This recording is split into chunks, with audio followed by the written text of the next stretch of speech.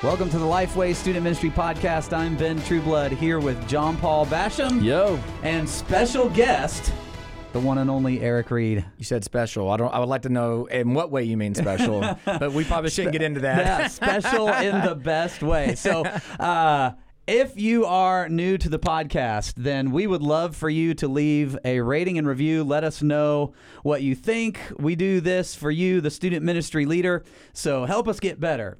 Leave the words for the review and the stars for the rating. It also helps other people find the podcast as they search for student ministry content. As I mentioned earlier, Eric Reed is with us today, and Eric's had a long relationship with Lifeway students. Yeah. How many years have you been doing Fuge? Almost 10 years. Okay, so yeah, so Eric predates me. That's a lot of in camp. relationship I'm to an Lifeway OG students. to the camp world. Yeah, Yeah, that's so funny to say that, but yeah. Camp pastor, and you usually do several weeks of summer. I do. And man, I can tell you from just what we hear back and what we hear from student pastors, one of the most requested and sought after people. And we even have people like contact us and like, hey, we want Eric to come do our Disciple Now or something. Can you give us his contact information? So we have those from time to time as well. So I know you get out and do that kind of stuff. Also, Pastor's Journey Church that's here in the Nashville area, a multi-campus church, husband, father all of three. that good stuff. How long? Now you are the founding pastor of the Journey, right? That's right. Yeah, well, so we'll be 14 years old in January. Okay. Man, 14 years. Does it feel like it's flown by? Some days. So it's so weird because you could say on some days I feel like it's been forever because I would say there's been life cycles in our church where it's like I look back and I go, man, that doesn't even feel like we're the same church as we were at that season or at that time. But at the same time, I can look back and remember it like it was yesterday, you know? So it's like there's moments where it feels like that was ages ago. And then there's moments where it's like, that was that long ago? Yeah. You know? I'm surprised by, we've been in this building for 11 years. It doesn't feel that long. Things like that happen. So, man, that's cool. I'm excited about this episode. And to even say this phrase, like in my brain, like sometimes when you preach, your brain moves faster than your words, and so you're a phrase ahead, and that happened just now because I was like, I'm excited about today's episode because we're going to be talking about suffering. And let's jump in. That even sounds like really strange, but watching your story we live on different sides of Nashville. I don't go to your church, so I don't have the front row seat. Yeah. But kind of there towards the middle back of the journey that you guys have been on as a family has kind of uniquely put you in this place to talk about suffering and hope. Yeah. And you also have a podcast called Hopeful Sufferers. That's right. So I would encourage you guys to check out that podcast that Eric and one of his staff guys named Brett do together that explore that topic. And That's right. I like podcasts where the title is very descriptive of what the topic is. That's right. When we try to dive into all aspects of what that looks like and what that means. So. Yeah. So I think the best way for us to launch in is just to give you the floor and kind of tell the story and catch us up on how God has specifically put, man, I'm going to talk about how to be hopeful in the midst of suffering. And that's actually going to be one of the things that I see God doing in my life personally as I lead. And so here's the floor, and catch us up on the story of how you got there. Yeah, so I have 3 children. I have Caleb, who's 15. I have Kaylee, who just turned 10. And I have Kyra, who's about to turn 6. So they're spread out. Oldest is my son, and the youngest 2 are my daughters. But when we first got married and found out we were pregnant, we were 23 years old. I had just been in ministry a year. I was very new to ministry. I had truly been following the Lord, really diving in only for the last couple of years. Just had a hunger for Jesus, just wanted others to see and to know and to understand what I had come to see, know, and understand, right? I just wanted to give it away. Like, do you believe this? This is what the Bible says, And I grew up all around it, but it never clicked like that for me. And so I was just eager to share. And so I was in the midst of being in ministry. We found out we were having our first child. We were so excited. We were pumped. And at one of our doctor's visits, we were told there's something going on. There's a mass in the stomach. We don't know what it is, and we're going to refer you to a specialist. And so we were just kind of hanging for weeks, waiting for an appointment to know more. So it was just this vague, it could be cancer, it could be something else. We don't know what this is. So we went to that specialist. The specialist told us that we had a bad kidney. So my son's kidneys were, one of them was filling up with cyst and with fluid, and it looked like the other kidney was good. And so they thought, let's just keep him in there as long as we can, and when he's born, we'll deal with the kidney issue. So he ends up being born early. The complications he was having with the kidney was causing complication with my wife's pregnancy. It tricked her body into labor. He's born 10 weeks premature, so he's born at 30 weeks. Yeah. And immediately what they did is they put a drain in to basically drain these cysts off this kidney, and they started draining fluid off, and they left it in there because it was going to just keep draining until they could get him big enough to get the kidney out. Okay. So the goal was keep him in here, get him bigger because he's a preemie. He's 2 pounds, 12 ounces. And when he gets big enough, we'll go in, have surgery, take the kidney out. Well, about 2 months into it, he's getting sick all the time. This catheter, this drain in his side is getting infected. So they were like, the risk reward here of leaving this catheter in versus having the surgery, we needed to just go ahead and have surgery because we're pushing it with him getting toxic, getting sick. And so they had surgery 2 months in. It looked like everything went well. We were told, hey, get the bad kidney out, go home, and this is all history. Like he'll grow up with one kidney. It'll never be an issue in his life. Yeah. Never to worry about it. So that afternoon, that evening, he still hasn't peed yet. And we're kind of like, okay, and should be happening soon. And he's kind of swelling up with fluid because they're pumping him with, with bags of fluid to keep him hydrated and trying to actually kickstart the process. And the next morning, there's still nothing. No urine. His blood pressure's skyrocketing. He's almost double his body weight in fluid. And they know something's off, something's wrong. And to make a long story short, in the podcast, I go into the details step by step of how we figured this out and what was going on and all those pieces. But the long story made short of it is they had accidentally taken out his good kidney with his bad kidney. So we were just thrown into... Accidentally? They didn't know? Accidentally. No, he had something that was called a horseshoe kidney. So that bad kidney that they had saw in the ultrasound was actually connected by tissue to his good kidney. Okay. And it was folded in half. They were folded with each other. Wow. So when they saw in the ultrasound the bad kidney, that's all they saw was the bad kidney. So they took both out. And I didn't really, I was young. And I was didn't 23. know they had taken both out. At first, they didn't know they had taken out. Then when they started realizing something was wrong, they went back and looked at the specimen, and that's when they found that both kidneys were a part of the specimen. So, Wow. So as you can imagine, that just threw our world upside down. Yeah. I was so naive. And you're 23, 24 years old. I don't even, if I'm being really honest, I don't even know what the kidneys do at that, at that age. Right. I'm just like, I know you pee with kidneys, but is there an alternative way to pee? It's like, Right. I just don't know. And my wife's like, he's not going to live. He's not going to make it. And that's when the gravity hit me like, oh my goodness, I'm going to lose my son.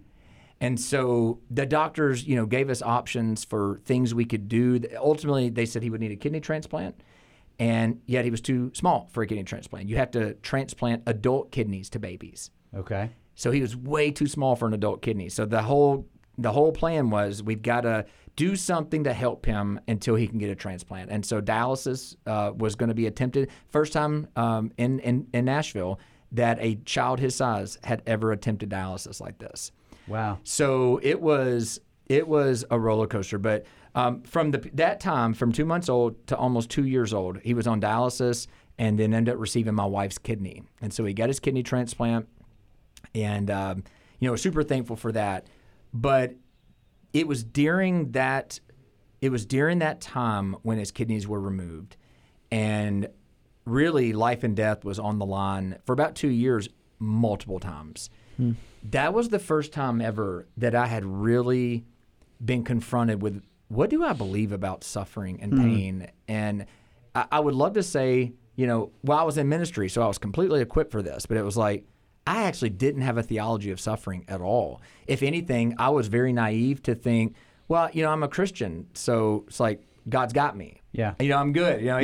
That doesn't happen to people like us. And I don't know if I would have ever said it that way, but I think it was kind of an underlying assumption that, these types of things won't happen. God will protect us from that. And my whole life had been marked by, just really ease. Like my parents loved each other. They were married, never divorced. I didn't grow up rich, but I got to do things I wanted to do and played sports. And I mean, I had a good life. I didn't get all the cool clothes all my friends would often wear, but Besides that, I had what I wanted, so I didn't know pain. I didn't know I'd never faced really any affliction. I hadn't lost a lot of people I loved. And so all of a sudden I'm confronted with this and questions like, where's God in this? And why is this happening? How are we to even make sense of this? And so I sat down. So my son had been, it had been 2 days since it had happened. And he was in an incubator still in his room. All these machines are in there. All these, it's like it's like the TV scene, right? The movie scene where things are beeping and it's just all this equipment. And there's my son lying there. And my wife's having a hard time, even at this point, going into the room. She can barely even look at him. It's just so devastating. Yeah. And I remember sitting down with my Bible, and I'm just like, Lord, I need help. I need you to, I don't know what to do. I don't even know how to think about this. I don't know how to leave my wife. I don't even know what to say to her. And so I went desperate to the Bible, and I didn't do, kind of the flip through and put your finger on the spot thing. But I am kind of like just flipping, like reading, like trying to find stories. Like, is there something? And again, I was young in the faith, really and truly. So I got to the book of Daniel, and for whatever reason, I didn't remember really much about the book of Daniel other than Daniel and the Lion's Den from Sunday school. Right. I didn't remember anything really about the story. And so I started reading in Daniel 1, and I had notepad and pen, and at this point I hadn't written anything down. I'm just kind of scanning stuff. And the very beginning of Daniel 1, you see that the Babylonians and Nebuchadnezzar storm into Israel, and they take it captive. And immediately that gripped me. I was like, the world of these people were flipped upside down. Mm-hmm. Just Israel and all their history, all the stories of God's given them victory over stronger nations, stronger kings, how God rescued them from the hand of Pharaoh, all these things where it's like God came through and I imagine all the young men grew up listening to those stories in Israel. And as they heard about a threat coming from the north, they thought, that's not going to hit us because we're Israel, we're God's people. Yeah. And Nebuchadnezzar just slammed into Israel and took them. In fact, it says God gave them over to him. And not only did that happen, but the best and the brightest and the youngest were sent off in exile to Babylon. They were literally ripped from their families, given new names, new identities, and sent away. And as I was reading that, I was just like, that's what I feel like. I feel like everything I thought I knew has been flipped upside down. Our world has been turned upside down, just like theirs. I feel like I'm in a foreign land right now. I don't know who I am. I don't know where God is. None of this makes sense to me. And so I was gripped from the beginning of reading Daniel, and I kept going. Of course, then you get to the story of Meshach, Shadrach, and Abednego. Of course, that's their Babylonian names. And there's a decree in the land, and from that decree, everybody's supposed to bow down to the statue of Nebuchadnezzar, and they don't do it. And people start ratting on them like, hey, the Hebrew boys aren't doing it. And he summons them. He's like, hey, I'm going to let you, have another chance. Bow down when you hear it. And he says, because what God's going to save you if you don't? What God can rescue you from my hand if you don't do it? And their response to him led to 5 things I wrote down. I will never forget these as long as I live. I'd never preached a sermon at this point in my life, ever. So I wasn't like writing down sermon material. Right. This was like bread for life. Like this was like I need survival. Yeah. And so the first thing that stood out is they respond to him. They say, "O King Nebuchadnezzar, we have no need to to kind of respond to you in this situation, for the God whom we serve is able to save us." And I remember even just right there in that moment feeling a comfort. I literally wrote down, "Our God can save us." This looks very hopeless. And it looks very helpless. But God is God, and he can save. And you can see all throughout Scripture of the God who saves and rescues and redeems and delivers. And so I started finding myself encouraged. I found myself excited. I found myself like, that's right, like I haven't even read the rest of the sentence. I'm just writing down, our God can save. And I'm dead serious. I didn't even know what was coming after this. This is reading like a brand new story for me. Reading I'm it like, this is fresh. fascinating. Yeah. This is fascinating, you know? And so I'm reading, I write down, our God can save. And then I get to verse 18. But even if he doesn't, I think one translation says, but if not, the God whom we serve, we will not bow down to you. You know, we will not worship you and bow down to the statue. And I remember before I even wrote down, but even if he doesn't, I just kind of sat there like, oh, I didn't want to read that. I don't want the but even if he doesn't, because I don't even want the even if he doesn't to be an option. Right. And it was sobering to read that and to see that was their theology. Their theology was, yeah, absolutely, our God can save. He's God. He's Yahweh. This is the God of the Bible. This is the God of the universe. Of course he can save. And yet, they also had the theology that said, even if he doesn't. In other words, he doesn't owe us anything. He doesn't owe us a saving. He doesn't owe us a deliverance. He's not, on the witness stand to give an accounting to us. And even if he doesn't save us from this, we're not going to bow down and worship you. In other words, our allegiance belongs to him, even if he doesn't take us out of this. And I just remember that moment. I wrote it down, and I just sat there, and I cried. I cried. And I thought, Lord, I want to get to a place where, though I believe you can save Caleb, even if you choose to take his life, our lives will belong to you. And that was not something I could read past very quickly. I remember just sitting in that room thinking about, like, almost a shoulders slumped, not depressed, but just grappling with, I've never heard this before. That goes against everything I ever thought theologically. My baseline belief was just, it was bad, but it was just, if you're a Christian, these things, you're kind of exempt. And it's like, you're not. Yeah. And God may have reasons to keep you in that furnace and not save you. But if he doesn't save you and doesn't remove you, are you willing to declare you follow him and you follow him alone? Not for what he does for you, but because of who he is. And so that rocked me. And I wrote it down. And of course, I wrote thoughts down after I wrote the statement. And then I eventually kept reading. And of course, that enrages Nebuchadnezzar when he hears that. And so he orders the furnace heated 7 times hotter, which, I'm just like, hotter than hot. And I was like, how hot is hot, right? He's like, okay, 7 times hotter. The guys who are making it hotter die, doing it. And then he throws them in. And of course, the famous statement from it is like, look, I thought we threw 3 men in there, and I see a 4th. And yeah, that's where the VBS picture comes in. That's it. Yeah. Insert VBS picture. But again, the funny thing is I didn't know the story, and so when I see the 4th figure, of course, now there's a song. There's another in the fire. You know, that's right. A big popular song right now. But as I'm reading that, the statement that came to me is, God is in our fire. And I remember just observing the room and just looking around like, you're here, God. I know you're here. And what's interesting about it is God had always been there, but the fire made him more visible. Like, God was never not there, but it was in the fire he became more seeable, more clear to those not just in the fire, but even outside the fire. And so I just remember in that moment thinking, like, this is the God who's with us. Emmanuel is God with us. Christ is with us to the end of the age. And the Bible makes this comment over and over, right? Isaiah 41:10, fear not, for I'm with you. Be not dismayed, for I'm your God. So every time you turn around, this presence, this reminder of presence is there. And yet when they're thrown into the fire, he is there. He is there. And so that statement, God is in our fires, I wrote down. A 4th thing I wrote down is we need others in the fire. The one thing that's really interesting about this story is there's never a time when they're mentioned alone. You never hear Meshach mentioned alone, Shadrach mentioned alone, Abednego mentioned alone. They're always together. And I don't love speculating on things the Bible doesn't make clear, but I think you could make a rational argument that it's likely they're less strong if they're standing alone facing that temptation. Yeah. If they're standing in front of Nebuchadnezzar isolated, it's like, boy, it looks easier to kind of bend the knee and cross the finger, like, yeah, I don't really mean this, but right. As opposed to looking to your left and your right and you see your brother standing beside you, and you go, no, I'm going to stand firm. As they're in the fire, they're not alone.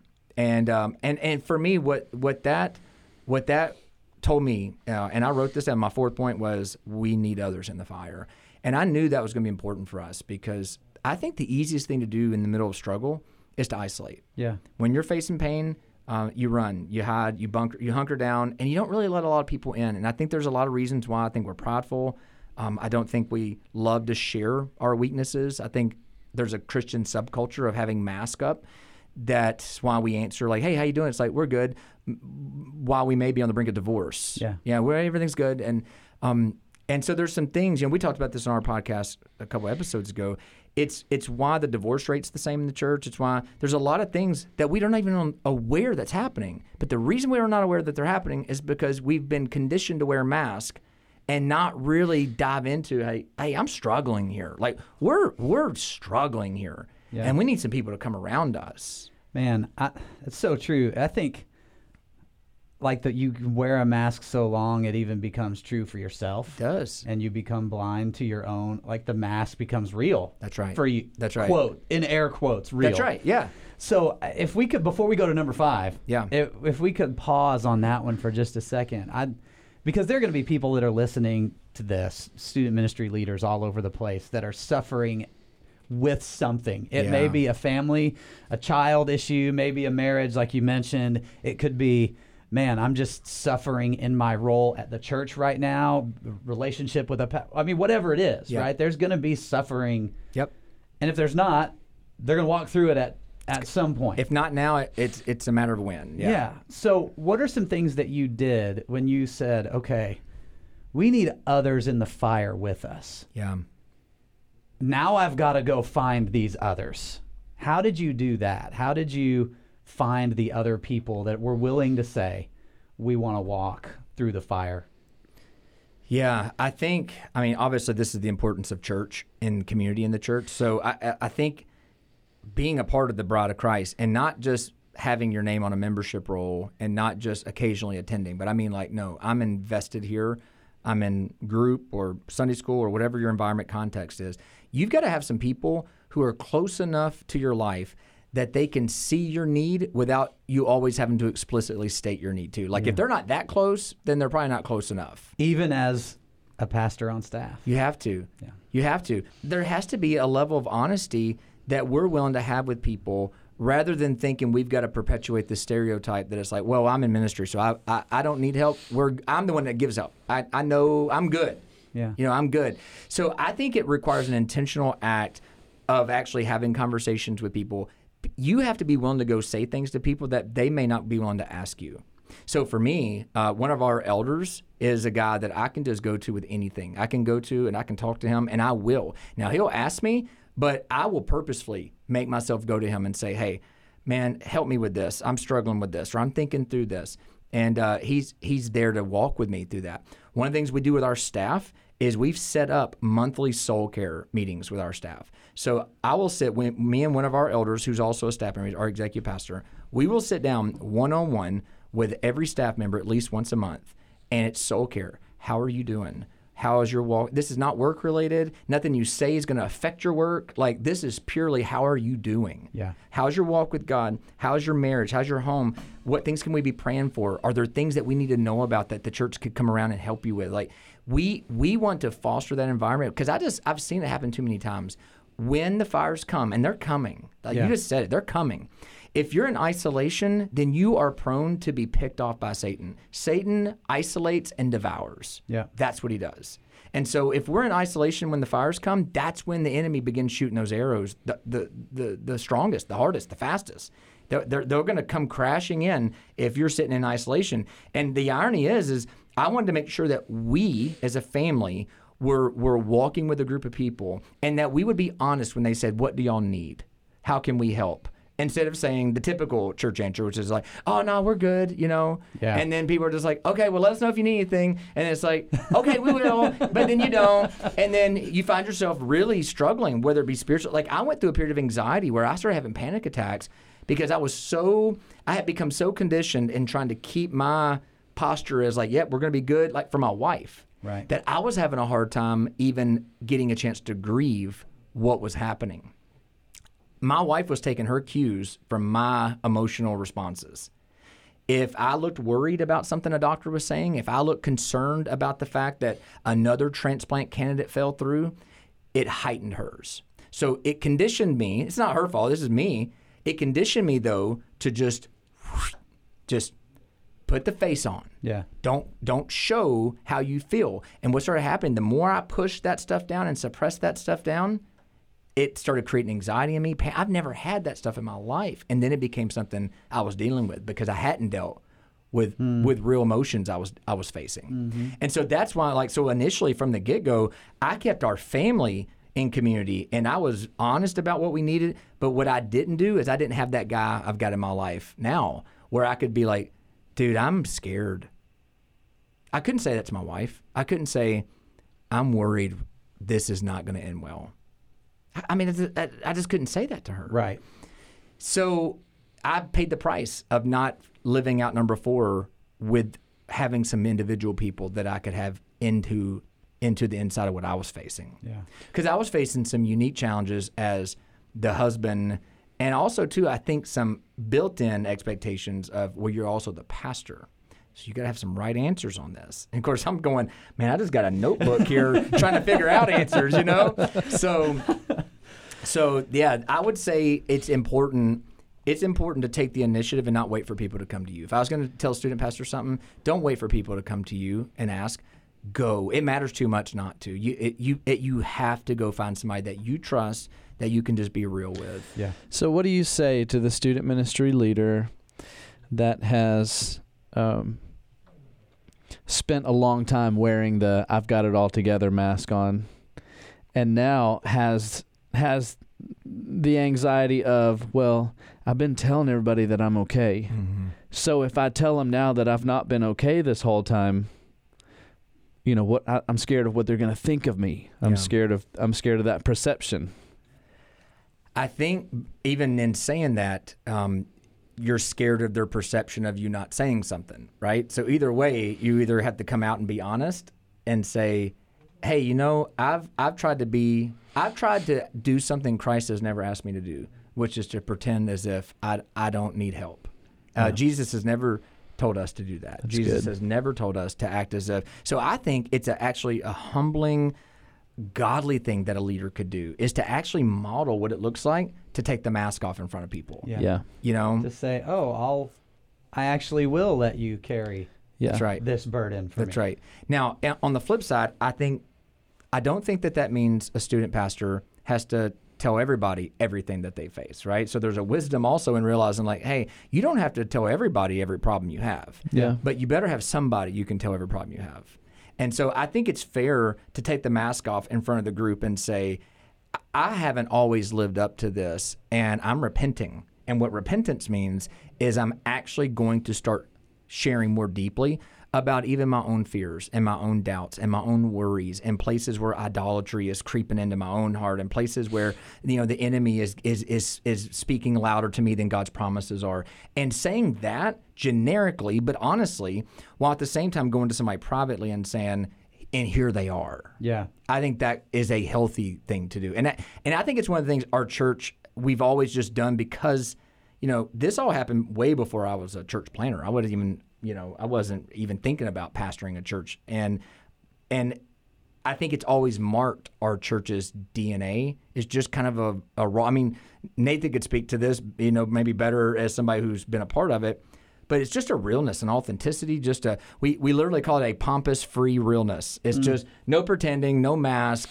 This is who we are, and we're not kind of just simmering in our brokenness. Like, yeah, you know, we're just broken. You know, it's like the purpose of brokenness. There is that out there too. Yeah. No, there is, and the purpose of acknowledging your brokenness is so you can seek wholeness. You know, we don't go to doctor's offices because we're well, but we also don't go to doctor's offices and like, yeah, man, we're all just sick. You know, it's just like you go there to get better. You know, it's like you want to get whole. That's why you're there. So I think there's a difference between not saying anything and then just kind of living in this perpetual brokenness without wholeness thing. So, and I think community is huge to that. More than anything, like I wrote that point down that day, but in 15 plus years, I'm really getting to understand just how deeply important it is. Like I knew it was important, But I realize how much more important it is now than I ever have. Community is vital. Yeah. Well, let's keep. We've got number 5. So the fifth thing was other people are watching your fires. If you remember the story, it says the satraps, the kings, the prefects, the governors, right? All the people were there, and they saw what was happening in the fire. Yeah. They saw that they were not burned and their clothes weren't singed, and it led to the confession of, your Lord is God. And in that moment, I didn't even realize even the extent at that point. But I knew in that moment, I told Katrina this because I eventually went back with her with this list, and I said, hey, I really feel like God's given me something for us to hang on to. And that fifth one was God's going to use this fire we're in to show other people himself. God's going to use our fire to reveal people who he is. And we've always had that mentality. I mean, by the grace of God, it might be happening even right now. Yeah. Like, God, use what we've been through and redeem it by letting other people stare into our fire and see you. Yeah. And that's what was happening in Daniel 3. So that was 2 months in, man. And that was, those 5 lessons really became over the next 11 years until he was 13 years old. And still today, really, but that became the handles we held on to. Because for the next 11 years, relatively healthy compared to what the first 2 years were like, but still lots of struggles, hospitalizations, different complications because of medicines. When you compare him on a spectrum of a kid that's never sick except for a cold and right. An occasional fever, he was very sick compared to that. Throw some essential oils on it. That's right. Yeah. Compared to that, he was very sick. Compared to what he was for 2 years, where it was life and death, he was in a different situation. Kidney was fine. Kidney's been acting fine. Still good. But in the fall 2017, after 11 years, he got sick again, and he got fungal meningitis, and we were back in the furnace again. Now, this is kind of where I started to hear and see the story unfold. Okay, yeah. Because through social media and things like that, where you and I are connected, are these connected things? Yes, they are. Okay. So because he's on drugs that suppress his immune system, right, it made him more susceptible to this meningitis. Okay. So he got fungal meningitis, probably inhaled somewhere, somehow. There's different things you can get it from, bird droppings and all kinds of things. Okay. And whereas our bodies would inhale it and just fight it off and kill it, his body couldn't. Okay. His immune system can't. So he ends up getting sick. He is in the hospital for a couple of weeks before he then goes unconscious. And once he goes unconscious, they're running all kinds of battery of tests, and they discover he's got fungal meningitis all over his brain. He's had strokes. And at this point in time, we have no idea what's coming, what this means. He's unconscious for nearly 3 weeks at this point. ICU. Man. I mean, it's we don't know what's ahead. And again, we knew that the fire might be something we return to. Like, kidney transplants don't last forever. Yeah. I mean, we knew because it wasn't just easy living for the last 11 years. So we knew, like, we weren't like naive, but this was a sledgehammer compared to, like, we weren't ready for this. Yeah. We weren't ready for this. Because you've made it to 13 years old. Yeah, he's a teenager now. Like, this is ancient history, that 2-month-old stuff, Yeah. He's playing on his junior high basketball team, and he doesn't play much because he was a little squirt, but but he's out there, and if you wouldn't know any different, you wouldn't even know anything that had happened to him. Yeah. None of that stuff was a part of his history if you just looked at him. Yeah. And now here he is with this stroke and meningitis. He ends up coming, conscious, but he's lost his ability to talk. He's lost his ability to walk, his motor skills, all those things. And over the last 2 years now, it's been just a challenge of trying to recover some of that stuff. He's still very minimal speech. When he does talk, it's slurred and it's just hard. You didn't realize, and this is the stuff we've learned because we're in the middle of it. Man, our talking is nothing but motor skills. Everything is your tongue, your lips, everything is muscles that you're operating without even thinking. Yeah. And for him, all of it's work. to try to get any of it functioning. He recovered some walking afterwards, but now he's not walking because he was dealing with chronic pain in his legs. They couldn't even trace where this pain was coming from, and so they had to do a surgery to disarm his pain receptors. It's been a wild 2 years. I mean, literally, we're at the 2-year mark right now. Yeah. And for all we know, he may get slightly better. He could get way better, or he could never get better than this. And what we've had to come to grips with our theology of suffering is still, God can save us. Even if he doesn't, he's in our fire. We still need others to walk with us through this. And God still wants to use it to demonstrate and to show his glory. Yeah. Those 5 things from 2 months old have continued to serve us. And yet, the more I read the Bible and the longer I've gone pastoring and just maturing, hopefully growing, the more I see even more full the reality of what God is doing in suffering, right? Because, the old adage is, if God is good and loves us and powerful, then why is there suffering? And this is a question from an apologetic standpoint people ask all the time. And, one of the things I ask people who say that, it's like, well, if the alternative is, therefore there is no God, the problem is if there is no God, there is no such thing as suffering or evil or anything like that either. If there is no God, then what happened to us just is. It's not bad. It isn't unfortunate. It just is. It's just what happened. You can't assign value to it because you're assuming that there was some inherent standard that should have been kept up with. Instead of, this random universe of chance and, just chaos in motion, it's matter clashing on matter. It's unfortunate, I guess, but I don't really have a way to ground that if I'm an atheist. But if I'm a Christian, I can say, okay, there is a God. Suffering doesn't eliminate the reality of God. And not only that, but how do we understand why God doesn't remove our suffering now? Why does God leave us in pain? If he's powerful, why does he not remove it? If he loves us, why does he not remove it? And here's the answer I've come to understand and believe with everything. God is all powerful, and he could remove it like that. Our God can save us with a word. With a word, his speech could be back. I mean, Jesus literally did it in the Bible, right? Right. With a word, his speech could be back. With a word, his legs could work. Jesus did that in the Bible. Yeah. But if he doesn't take us from it, then it's because he's doing something in it, okay? If God does all things according to the counsel of his will, then he's not forgotten us. It's not random or accidental that our son is dealing with these things. God is doing something in these things. And so Proverbs 3, 5, and 6 comes to mind. Trust in the Lord with all your heart. Lean not on your own understanding. Well, that's a challenge right off the get-go. Trust, and don't lean on your own ability to connect the dots about what he's doing. Trust the Lord, and quit leaning on your ability to understand what he's doing. Instead, in all your ways, acknowledge him. Just keep looking to him. Keep following him. Even if he doesn't, he's ours, and we're following after him. Keep acknowledging him, and here's the promise. He'll make your path straight. And we cling to passages like Romans 8:18, right, where these present sufferings aren't worth compared to the glory that's going to be revealed. So in Christ, our future is incredibly bright, and this is as bad as it'll ever be. This is as bad as it'll ever be for those in Christ. But there's a future that's been purchased by Jesus for us, and that's what we cling to. So we trust him in the midst of the pain. We don't lean on our own understanding, and we know that future glory outweighs present sufferings. And so that's how we keep day by day driving forward. And people ask, how you do this? Day by day. We try not to get over our skis too far, looking at next week, next month, next year. It's like today. Yeah. We're dealing with today for today's sake. Yeah.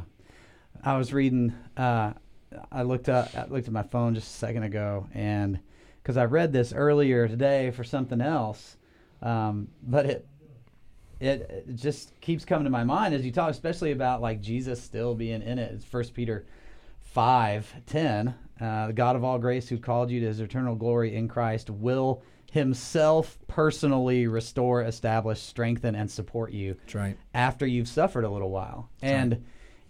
As you were just talking, you linked this to eternity. And right. After you've suffered for a little while, for us, may mean a couple years, a couple weeks, a couple days, a couple decades. That's right. Or the time that our suffering is over might be when we're face to face. That's it. With him in eternity. And we don't know that, but I think there's, God knows the day our suffering will end. That's right. Whether that's tomorrow or when we're with him. So literally the podcast episode Brett and I recorded today is on the question of what is hope. And hope is always a present virtue, it's a present fruit of a future promise that you're confident in. And that future promise isn't, hey, another week or two and Jesus is going to lift this off of you. Yeah. No. There's no time frame attached to how long your suffering is going to be here. It has everything to do what's coming when he returns or you go to him. And we went through an article that was written. It's written about how POWs in Vietnam survived. And I don't know if you've heard of the Stockholm effect, but essentially those who made it were not the optimist. They were the pessimist. Now, what they mean by those terms is the optimist was the person who thought, I'm sure we're going to be out here in a month. I'm sure by Christmas we'll be home. Yeah. And every time another Christmas rolled around, just it crushed them. It literally crushed them.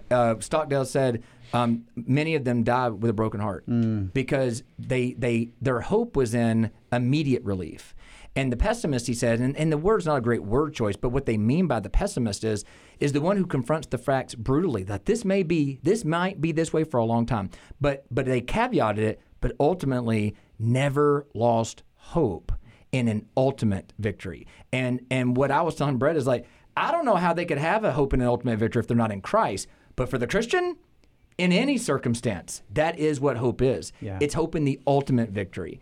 When Jesus gives the warnings in the church in Revelation, you remember when he's talking with the church there about the suffering that's coming? He talks about how they're going to be imprisoned and Satan, he says Satan is going to come and is going to put some of you in prison. And he tells them, he says, you're going to suffer. But, he says, to be tested, be faithful unto death, and I will give you the crown of life. So Jesus says, hey, listen, church, Satan's going to have some of you put in prison, and for 10 days you're going to suffer many trials, and this is to test your faith. And then you're expecting him to go, but don't worry, I got you. After 10 days, I'm going to make the suffering go away. Instead, he says, endure to the end so that you might receive the crown of life. In other words, his answer to them is, you're going to suffer, and you're going to be imprisoned, and the origin of this is Satan. He's coming against you. He's going to attack, but just stand firm. Stand firm in the midst of your suffering, because at the end, I'll give you the crown of life. That's your ultimate goal. That's your ultimate gain. So when we talk in our home, and we look at Caleb, and we look at our girls who have had to watch their older brother go through this, our teaching is constantly revolving around God is at work in Caleb's story, and one day Caleb's story is going to finish in running, the streets of gold, and we're going to rejoice together as a family, not in health. We'll rejoice that we're healthy, but we'll rejoice in the Christ who has given us this. Yeah. That's what it's about. And so, man, for those in Christ, this is as bad as it gets. For those in Christ, as bad as it gets. For those not in Christ, this is as good as it gets. That's good. So on a practical level, for the person suffering, hopefully, looking to eternity, looking to what the Lord will one day do, keeping perspective right, how do you coach somebody in having the balance between actually doing the work of suffering, right, and not fast forwarding like we do when we put the mask on? Yeah, it's good. Not fast forwarding to, but God's good in it, and everybody's gonna see His name praised. And that's right. Because, I think believers all too often feel like they have to jump to that. Like a good Christian would say, "Oh no, this isn't all that bad because God is there with me," and that's true. Yep. But we don't allow ourselves to see the Lord walking through us, walking with us through a real fire in which we're being molded, we're being brought through, we're being ministered to. Yeah. So I don't think that's varying at all. So that's going back to that article. That's what the optimists were doing in that article, right? So I think the optimist, in terms of the Christian taking a perspective like this, is being naive and is actually. It's one of two things. We're either living in denial of what it is that we're going through and the pain of it, and we're trying to put on the Christian veneer of, no, everything's wonderful, it's awesome. And then there's a wishful thinking, which is like, hey, well, we've just given this to Jesus. It's going to be better. We're believing it, right? I mean, I don't want to step on anybody's toes, but it's like hey, we prayed and we believe this cancer's gone, and we're trusting that. And it's like, Okay, well, maybe, but Jesus may actually have you in that cancer for a reason. Like, he may lift it, but he may keep you in it. And you can't just throw a neat, nice little facade over this. So I think one of the things we talk about on the podcast a lot is that to be a hopeful sufferer isn't to deny suffering. It's not to deny suffering. Lament is in Scripture for a reason. Yeah. It's right to lament loss. It's right to grieve hurt. If you don't, you're being less than human. Jesus literally grieves at the funeral of Lazarus. He weeps. Yeah. And that's the last response you expect, because he purposefully waits for Lazarus to die. Like, go read the text. He purposefully waits. That's right. So that he can come raise Lazarus, so that he can demonstrate, as he talks about in John 5, when he says, my voice will raise them from the tombs. And so all of a sudden he says, Lazarus come forth, and Lazarus comes forth from the tomb. So how do we know that the one who says, my voice will raise all from the tombs? Because he actually walked up to a tomb now and called a guy out of it after 4 days. So this is awe-inspiring. It's amazing. But before he raises Lazarus, what does he do? He joins the people in their weeping and mourning and their grieving. He literally cries. He cries at a funeral that he knows he's about to raise the man from. He could have looked at them and been like, hey, guys, don't worry. Yeah. Look, watch what I'm about to do. Yeah. Why are you crying for? It's because he knew that's the rightful response to death. The right response to suffering and affliction is to grieve it and to mourn it, because the source of it is sin. And the reality of it is, this is not the way things are supposed to be. So we are lamenting and grieving and mourning over a world broken by sin, and yet our hope comes from, that's not the end of the story. Our hope is actually embedded in what awaits us, the better land that is coming. So I think the practical thing is, don't try to rush past your grief and your mourning and your sorrow in order to get to the hope. That's why we call it hopeful sufferers. It's hope in the midst of real suffering, which is why there's grieving, there's lament in the Psalms as much as there is praise and rejoicing in the Psalms. Yeah. Man, I think that's such a huge thing, because your number 5 is that other people are watching your fire. That's right. And that might be a way to help them see the fourth person in the fire. Right. That Christ is with you. But I think, especially for pastors, when we hear, or sometimes even use the phrase, other people are watching you, yeah, it's interpreted through, that means I've got to be perfect. Be on your gay game. That means they're watching me, so I have to do this right. Have the right answer. And That's right for us, I think, often means I can't be knocked down. I have to be undefeated. I have to be, the armor can't be muddy. Yeah, and in reality, right for us means I should demonstrate truthfully what this situation deserves. Yes. If this is a moment of pain, then my rightful response should be to demonstrate what pain looks like and be honest about it. Yeah.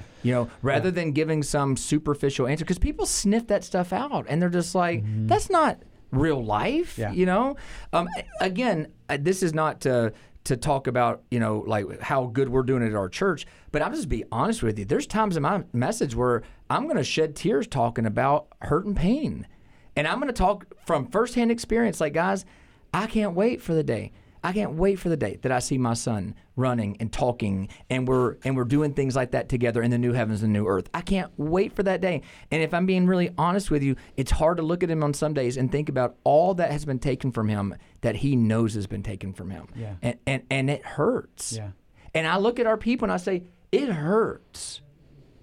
And so there's no pretending like, yeah, one day we're going to be in heaven, y'all, and so we ain't worried about it. It's like, that's a lie. Yeah. Our hope of heaven's while we're not in despair. Yeah. But we're still hurting. Well, and what that brings to mind, too, is that we have a responsibility to help others suffer well. That's right. And so being able to, everybody else is watching how we respond to the suffering of others just as much as everybody's watching the way that we suffer when we're in the middle of it. That's right. And so being being able to sit in what may be uncomfortable sometimes. And man, Nathan and I were sitting around a table not too long ago where this happened. Somebody shared something really deeply painful. And in that moment, you could just tell that the other two couples sitting at the table just jumped right to, but you know how the Lord's going to use this. Right.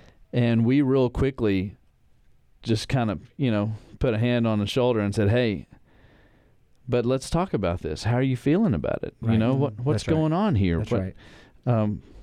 Weep with those who weep, right? Mourn with those who mourn.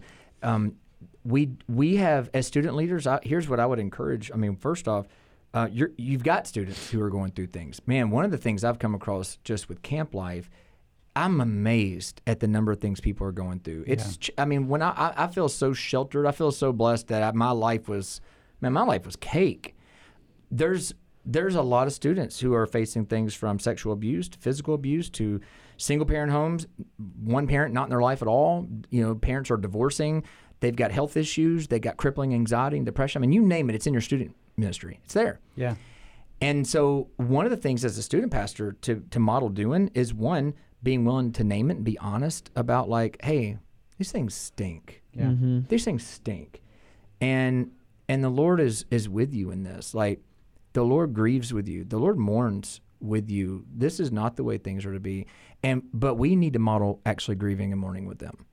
They don't need to hear platitudes from us of like, the Christian version of the fortune cookie. It's like, no, you know what? I want to walk with you through this. And part of the way we help people open up to doing that is we're willing, as we said earlier, to be honest and open about where we're struggling and where we're praying, and God hasn't yet answered the way we want, but we're trusting Him, we're relying on Him, and we're saying we're leaning out on our own understanding. I don't know why God is allowing this. I don't know what God's ultimate plan is, but you know what? I trust Him. I'm learning to trust Him even when I don't understand what He's doing. I think Spurgeon famously said, you got to learn to trust His heart when you can't trace His hand. Yeah. And so that's what it's about.